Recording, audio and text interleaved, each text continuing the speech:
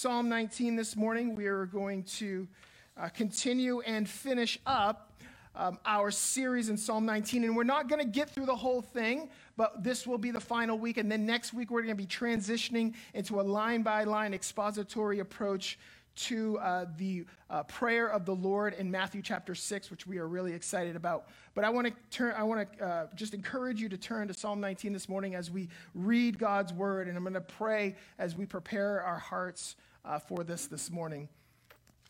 So ultimately, you guys, this portion of our meeting together is to focus primarily on the words of God. They're here primarily to focus on God and God being the center of everything that is given to you this morning. God is going to be the goal of this message, and it's going to be on the grounds of Christ, and it's going to be through the gift of the Spirit. That I am up here preaching and sharing the Word of God, hopefully not with my own knowledge, but that I'm relying on the Word of God to be what I express and communicate to you guys this morning. So really, God is the goal of everything we do. And it is on the grounds of Christ that I can even stand in His grace this morning to give you this word. And I will do it hopefully inspired by the gift of the Holy Spirit. So let's pray. Father God, I thank you so much for your word. Father, I ask, God, that we would be struck this morning by the greatness of you. And God, that we would be struck by the greatness of your word. God, I pray that our only aim this morning is to preserve and to protect and to display your glory in your word. Father, I ask, God, that we would savor and delight in you by focusing on the goodness of you in your word, and that the urgency of your words would be something that we would apprehend this morning. But ultimately, Lord, I ask, God, that the centeredness of God would be what we value the most, that it is you above all things that we will exalt, Lord God, with our words and with our minds and with our hearts.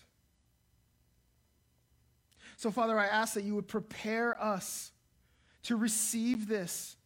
God, that it would pierce deep, that as we exact your word this morning, as we begin to draw out your truth, Lord, as we begin to explain or to understand what it is that you're saying, Lord God, that as we pierce into and we surgically and precisely wrap our minds around what it is that you want to say, Lord God, I pray that it would pierce our very hearts, that it would do surgery on us, God, that it would bring us to the fullness of a conviction before a holy God, and that it would bring transformation in the lives of your worshipers.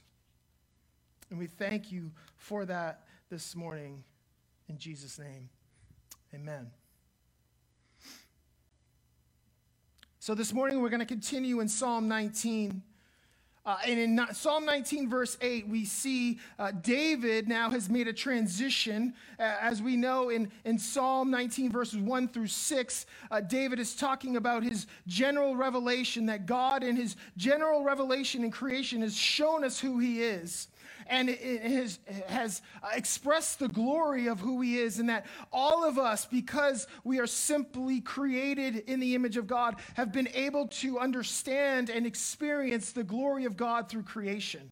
And he extols the wonders of God in creation. And then in verse 7, he makes this transition, and then he begins to speak about the specific revelation of God, and specifically God's revelation through his spoken, breathed out word. The first part, he says, is that the law of the Lord is perfect.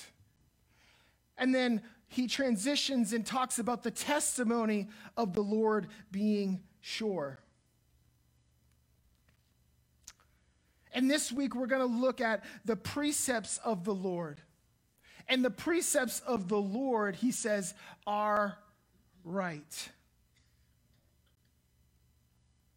as we move from verse to verse, we continue to see a pattern that David, in the first line, he shows us who God is through God's word. That he looks upon the word of God and he ascribes to it certain attributes. That he sees in God through his word the purity of God, the sureness of God, and many other things. Last week when we looked at this passage, we saw that God was sure in his testimony, and that the result of that is wisdom for all those who are willing to hide it in their heart. David says that the testimony of the Lord is sure, making wise the simple. The idea here is that God's testimony is a witness to himself. When God gives his word, it is a witness to himself. God gives us the holy word, his scriptures, his breathed out word, for one purpose. It is to bring a witness to himself, that God testifies to himself and who he is in his perfection through his word. That's what a testimony is designed to do.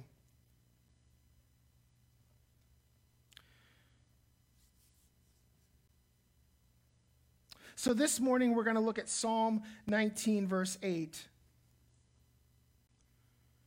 And today's takeaway is this: joy overflows the heart, and illumination fills the eye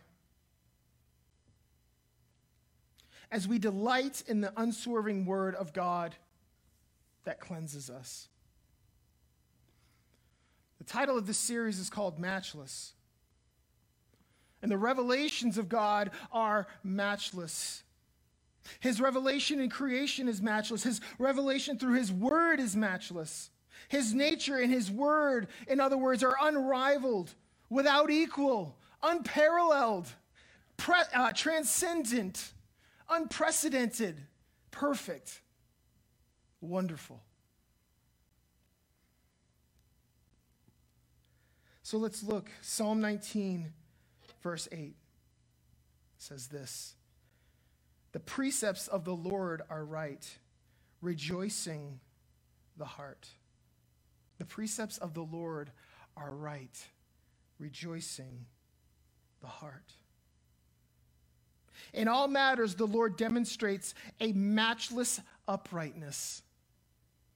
In everything he directs, causing in us an overflow of tremendous joy in his ways.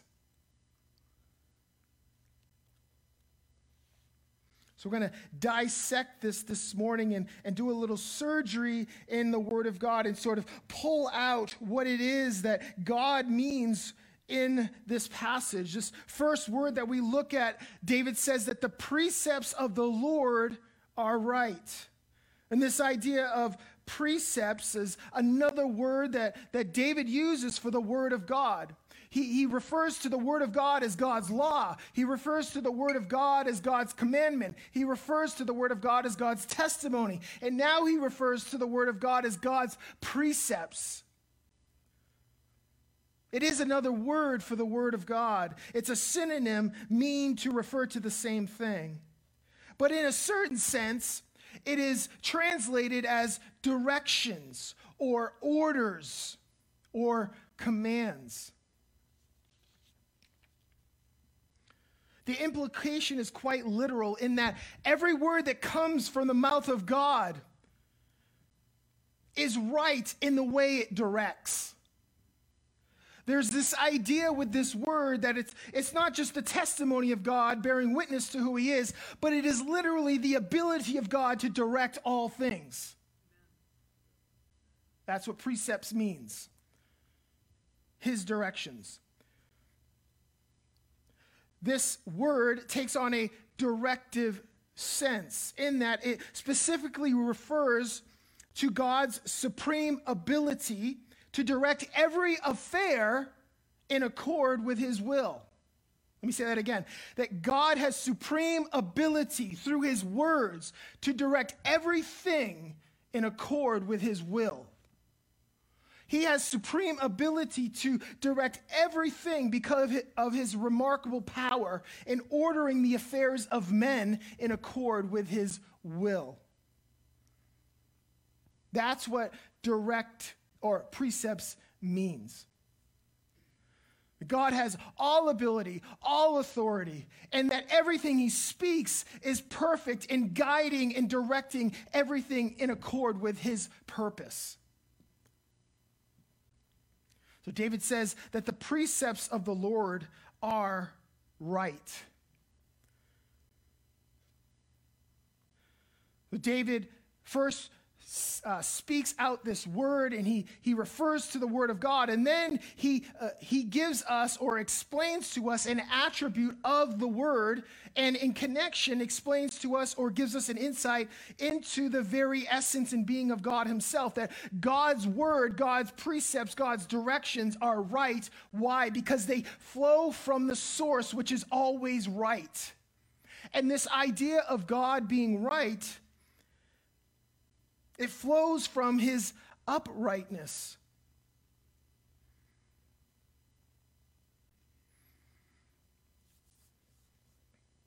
The nature of the Lord is right, so by extension, everything he utters, every direction he decrees is right.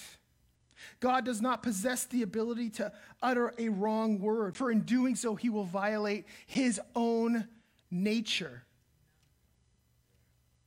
And he ceases to be God. This word right literally can be translated straight. In other words, every direction of the Lord is straight. It is never crooked. It is never corrupted. It is never polluted. That everything that God directs and speaks is straight. It's never swerving. It never goes to the left or to the right. That it is always straight, as like a straight path. If you would so think about a moment in time maybe where you have traveled across the country. And I've done this once, and it was fun. Sometimes it was fun. But there was something about driving through the Midwest for me personally, and through starting in Ohio, maybe through Iowa and Nebraska, that when I was traveling and driving, it was like the road was just going forever, and to all sides you could see. There was nothing obstructing my view to either side, and there was nothing obstructing my view to the front of me. That the road literally looked like it went straight forever, right into the horizon. And for me, that was the most wonderful part of driving across country. I don't know why. It gave me this sense of assurance and certainty that I knew where I was going and I could see the destination. It is like that with the Lord's directions, that as we hide his directions in our hearts, that it is like a straight path that always leads to certainty. That we can always see, even though we don't know fully what God is doing. We know what he's done through his son. But as we journey through life, there is this sense that his directions are always straight and they are never veering. They will never cause us to drift off course. But they are straight and they are right. The directions of God, the ways of God, could never not be straight. The nature of God renders his directions completely absent of any corruption or crookedness. That's what David is saying. Turn with me to Isaiah chapter 44 if you can. I'm going to talk about King Cyrus for a moment. The Lord has established, I want you to understand this, the Lord has established the distinct right to use whom he pleases, to vindicate the essence of his uprightness, and to prove his allegiance to his own word. The Lord has reserved the right to choose who he pleases to do this. Look at this King Cyrus, this passage here in Isaiah chapter 44, verses 28. This is the Lord speaking about King Cyrus. Earlier in verse 24, it begins, "Thus says the Lord, your Redeemer, who formed you from the womb." And then it goes on to say, "These are the things that I do. These are the things that I say." And this is what the Lord says about Cyrus. "He is my shepherd, and he shall fulfill all my purpose," saying of Jerusalem, "She shall be built, and of the temple your foundation shall be laid." God, because of his supreme ability, has determined that his directions, his precepts would come to pass even through a king of Persia who didn't even know him, who did not call on his name, who did not trust in the abilities of God. But God, in his directions, because they are always right and straight, uses Cyrus in order to fulfill and accomplish his purpose. That is what we are talking about when we talk about the precepts of the Lord being right, that they are never swerving, they are never corrupted, they are never polluted, but yet they achieve their purpose for which it is always sent out, no matter what.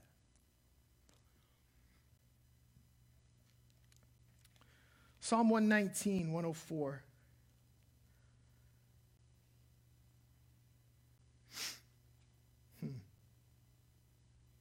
"Through your precepts I get understanding. Therefore I hate every false way." How is it that we gain understanding and wisdom and knowledge of God? It is only through the directions of God. It is only through the word of God. That is how we gain. That is the foundation for our understanding of God. And if we are laying a foundation, if we are availing ourselves for the word of God to be laid as a foundation in our lives, if the directions and the precepts of God are supremely valued in our lives, what does it say? We will hate every wrong way. The implication here is that the opposite of God's directions are wrong. God is right. God is straight. God is pure. And then David goes on to say that the precepts of the Lord are right. And what is the cause of this? This is who God is. This is his directions. This is who he is. But this is what it causes in the life of a believer that chooses to follow his directions. A rejoicing. God says, or David says, that the precepts of the Lord are right, rejoicing the heart. Rejoicing the heart. The rightness of God's precepts is matchless, unrivaled, as it perfectly communicates the inescapable positive effects they have on the life of every man and woman. What is the positive effect of rendering the Lord's directions as supreme in our lives? Complete and abundant joy in every circumstance, in every season, no matter the struggle. Yet we may have moments in our lives where the presence of God seems to be the furthest away. We may have moments in our lives and seasons in our lives where we are struggling to know God, to understand. We may ask, why has this happened? Why am I in a season of life where I do not even perceive you? Why do I feel, Lord, like I am experiencing a dark night of the soul where the presence of who you are seems the furthest away from me? Why is it that I cannot understand? Why is it that I cannot experience? Why is it that it seems as though you have abandoned me?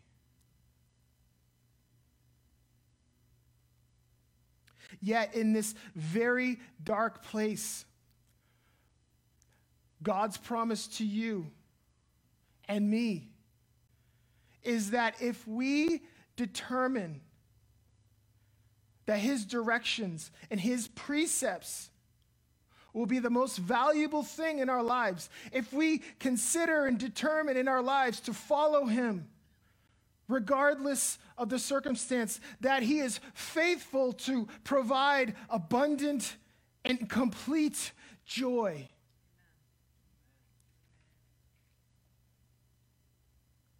Our delight in God flows from our submission to every directive, every precept. And the Lord's precepts will never lead us astray. They will never be manipulative. They are established in the moral rightness of his character. And we find great pleasure and desire in his truth.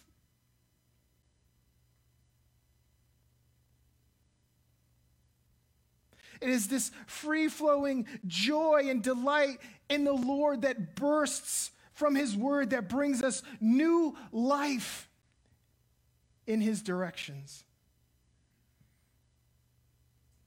Psalm 119:93 says this, I will never forget your precepts, for by them you have given me life.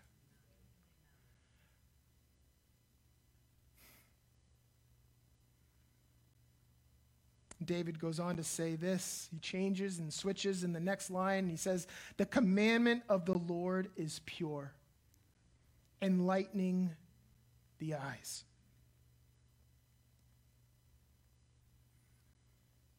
In other words, every word that proceeds from the mouth of God in its purest form is matchless. It is a matchless cleansing agent that disinfects the heart. And it disinfects the heart through the illumination of our nature. This word commandment that David uses is another word for his law or his precepts or his instructions. It's rendered his orders, his directions, his prescriptions. It's simply another word to reflect the distinct words that flow from the very mouth of God, that we have in our hands, in our possession, the very words of God, the very breathed out words of God, that these words are a witness and a testimony to the very essence of who God is this morning. That if we want to know God, we can know him through his word in a far greater reality than any other way. Yes, we experience and know him through prayer. Yes, we experience and know him through conversation. Yes, we experience and know him through life circumstances. Yes, we experience and know him through the darkest times. Yes, we experience and know him in the triumphs. Yes, we experience and know him in the mountaintops and in the valleys. That our life experiences and circumstances do, in a sense, reveal the nature of God. But how is it that we know that God is who he is through all of these times and all of these moments? It is only by his very word that we can know that. We cannot go through life absent of understanding this and just experience life and get an understanding of who God is. That the only way, our only frame of reference about who God is in the dark times and in the good times, in the mountaintops and in the valleys, in the moments of deep depression, in the moments of greatest joy, the only way we can fully know and understand the very essence and nature of God and who he is in every single moment, in every single part of our life, is through the word of God. That is what we will be tethered to and what we will be committed to. So David says that the commandment of the Lord is pure. It is pure. His commands are pure. And that word can be simply rendered empty. Empty. And you're thinking to yourself, well, how can God's word be empty? How can God's word be empty of anything? Isn't God's word the thing that brings life? Isn't it the thing that fills? How is it that it can be empty? Well, this word really refers to this idea of empty or devoid of anything that is contaminating. It is this, in a sense, the devoid or the emptiness of anything impure. So God's word is empty and devoid of anything impure or contaminated. Why? Because it's wholly pure, because it's unmixed with anything that could cause contamination. Its source is exclusively God, who does not rely on a secondary source for what he produces. okay? That this word, his commands, are not a mixture of himself and man. That man cannot add his wisdom to God's word and call it God's word. Okay? So God's word is exclusively from the source of God. That is the only way it can lay claim to its purity. Because God doesn't rely on anything else for what he produces. That he is wholly and solely the source of all that he speaks. And so by nature, if God is pure, his words are pure. They are completely absent of any contamination. It's kind of like, looking up at the sky. If you ever do this at night in your backyard, if you're sitting out during the summer night in a clear night, and we look up into the stars, and we were able to see the vastness of the stars, and it seems like we could see for miles and miles, that we gaze into the very universe that God has determined to create. That if we are far away from any city or any other light source, that we can fully see with all clarity and all purity the very splendor of the universe. This is kind of, in the same sense, God's word. That it is absent of anything else that may determine to pollute it or to sort of, how should I say, what's the word I'm looking for? Distract us, not necessarily distract us, but cause us to see it in a way that is impure.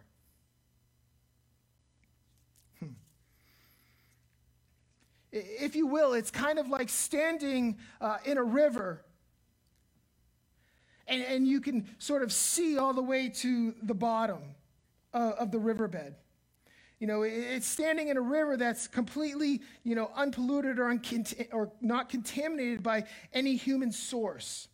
It would be like maybe, standing in a river in Alaska where there's no human intervention or contamination, that you could literally see to the bottom of the river in the riverbed. The nature of the Word of God can be likened to something like that. His commands purify the soul of every man and woman who wish to ingest it, to drink of it, to meditate on it. There was a moment in our life where we built a house, and we moved into the house, and at that point in time, when everything gets turned on, the lights get turned on, everything is sort of in place. All of the plumbing fixtures are ready to go. And when you get into that house, the plumber comes in, and he goes into the basement, and he turns on the water main, and then all the water from the well flushes into the house, and then you turn your faucet on, and you turn your sinks on, and then it is at that time, the first time, where you actually get to see what kind of water you have. Well, in our house, it wasn't a great experience. We had just built this house, and it was wonderful, and we were so excited to move into this new place of ours. And so I went in there one day and met with the plumber, and he turns the water main on. And I see the water coming out of the faucet, and I go, that's not right. That's not what water should look like. And he's like, oh, well, we're not sure. It could be the well. You might have to bleach the well. You might have to do this, that, A, B, and C. And so he's like, just leave the water running for like a couple days. So I did. I left the water running for a couple days. The sinks were on, all the water. He's like, it might flush itself out. Well, let's just say that nothing changed. That the water that was coming out of our faucets and out of our sinks were completely contaminated with all kinds of pollutants. It had arsenic in it. It had manganese. You name the mineral, it had in it. It was not good to drink. It was not good to bathe in. It was not good to even cook with. It was good for nothing. It was good for nothing because the source of it was contaminated. We would fill up bottles of water, and within 5 minutes of all of the sediments settling, you could not see through the bottle of water. It was so hard. It was so dirty. It was so contaminated that we could not do anything with it. We couldn't even brush our teeth with it.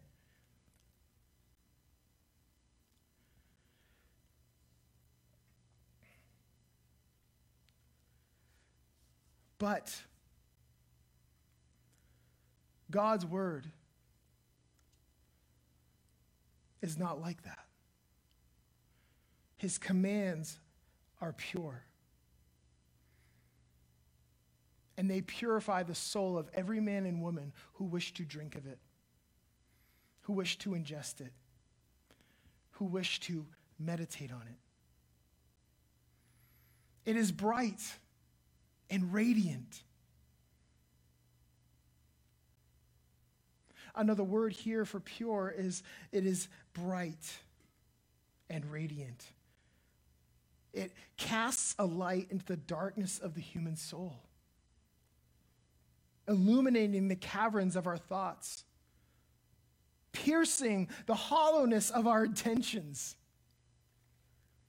The words of God illuminate the depravity of our soul as it magnifies and demonstrates the moral purity and perfection of God. God's word demonstrates and magnifies his wonder, his purity, his perfection, while at the same time exposing our moral and spiritual bankruptcy.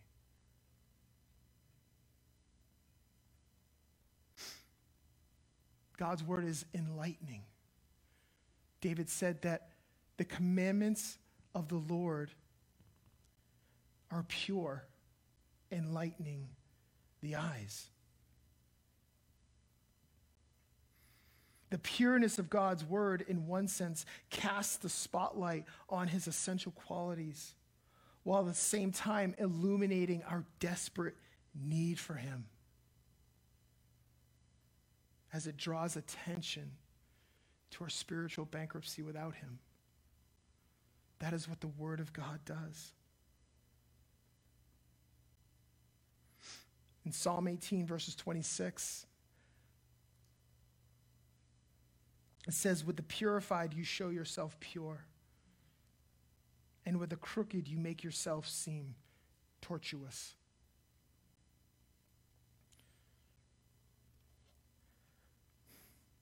With the purified, you show yourself pure.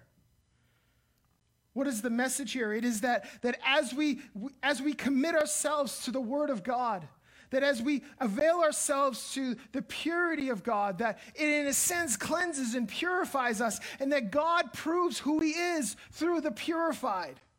That we can look upon our lives and see a sanctification process happening in us and say, you know what, God, you're purifying me, and Lord, you are committed and proving your ability to purify the people who are after you through your word.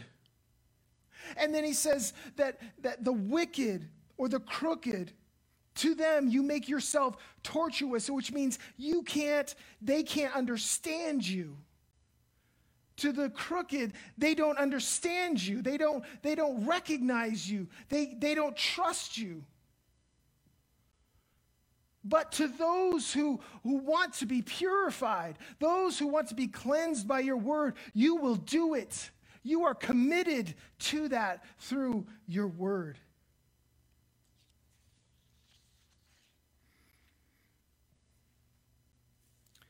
And finally, this.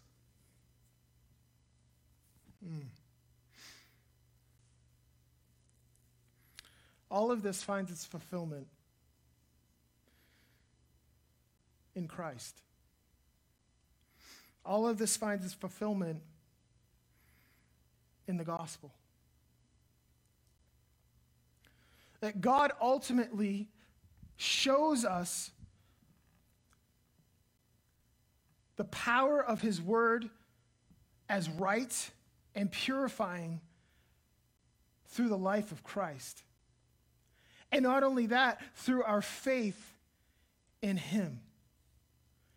In 2 Peter chapter 1, verses 19, this is what Peter says, that we have the prophetic word fully confirmed. to which we would do well to pay attention as to a lamp shining in a dark place until the day dawns and the morning star rises in your hearts. That we have the prophetic word more fully revealed in Christ. That Christ comes and fulfills every command, every precept of God. That we fully see the sureness and the purity of God's word and the rightness of God's word in the person of Christ. That he is the prophetic word. He is the one that has been spoken of. And now we have the more fully prophetic word in our midst, that he has come to the earth and died, and so that we can find forgiveness and redemption in his blood. And that through the Holy Spirit, we can be cleansed and made right through the word of God. That Jesus is the very pinnacle of this word.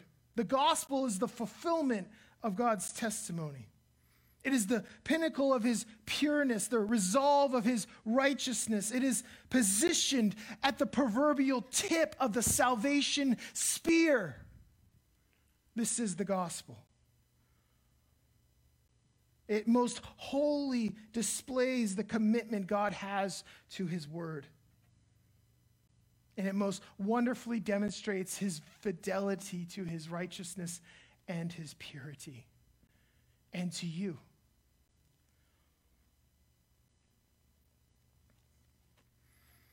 John 17:17. Listen to what Jesus says about sanctification.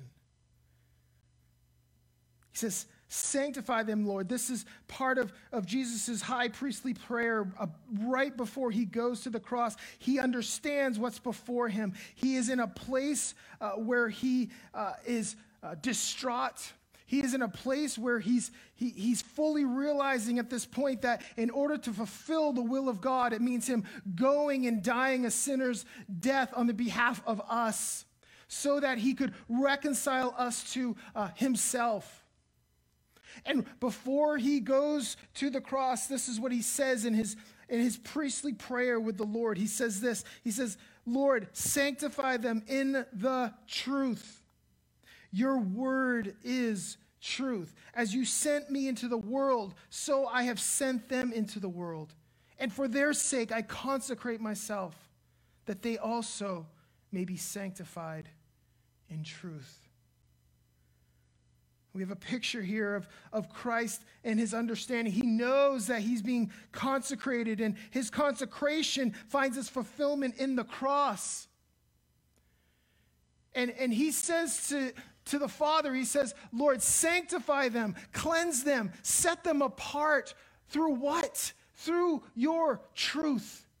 That Christ comes and is the fulfillment of all truth. That as we believe and put our faith in Christ, what is the result? It is a sanctification process. It is the very word of God that has the power to bring us into a place of cleanliness. It cleanses us. It sanctifies us. It sets us apart for a holy work for God.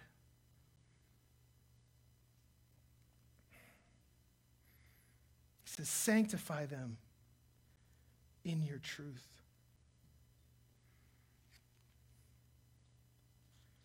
Finally, in 1 Peter chapter 1,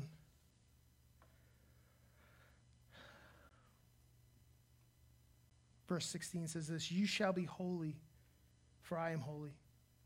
And if you call on him as Father who judges impartially according to each one's deeds, conduct yourselves with fear throughout the time of your exile, knowing that you are ransomed from the futile ways inherited from your forefathers, not with perishable things, but with the precious blood of Christ, like that of a lamb without blemish or spot, pure, right, free from contamination. He was foreknown before the foundation of the world, but was made manifest in the last times for the sake of you, who through him all are believers in God, who raised him from the dead and gave him glory, so that your faith and hope are in God. And here it is, having purified your souls by your obedience to the truth. For a sincere brotherly love, love one another earnestly from a pure heart, since you have been born again, not of perishable seed, but of imperishable, through the living and abiding word of God. There is nothing that we can be more sure of than the gospel, because it is the fulfillment of every precept, every command, every decree. Peter goes on to say, and this word is the good news that was preached to you.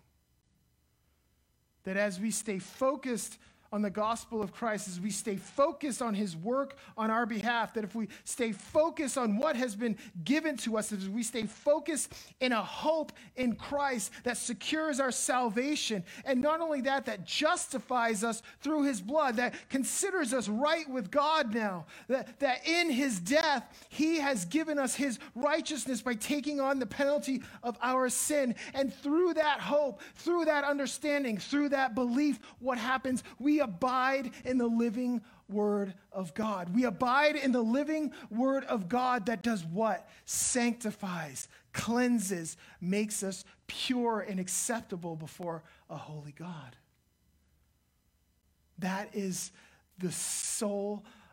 That is one of the ways in which God has expressed and demonstrated who he is to us. That it is by his word that he shows us who he is. And abiding in his living word will, by God's promise, continue to sanctify and make us pure before him. That we put away all impurity, that we put away all of the fleshly desire, and we say, God, I will consider your word to be the most wonderful, purifying agent in my life. And that is the promise of God that he will do if we will continue and abide in him through his word. Amen.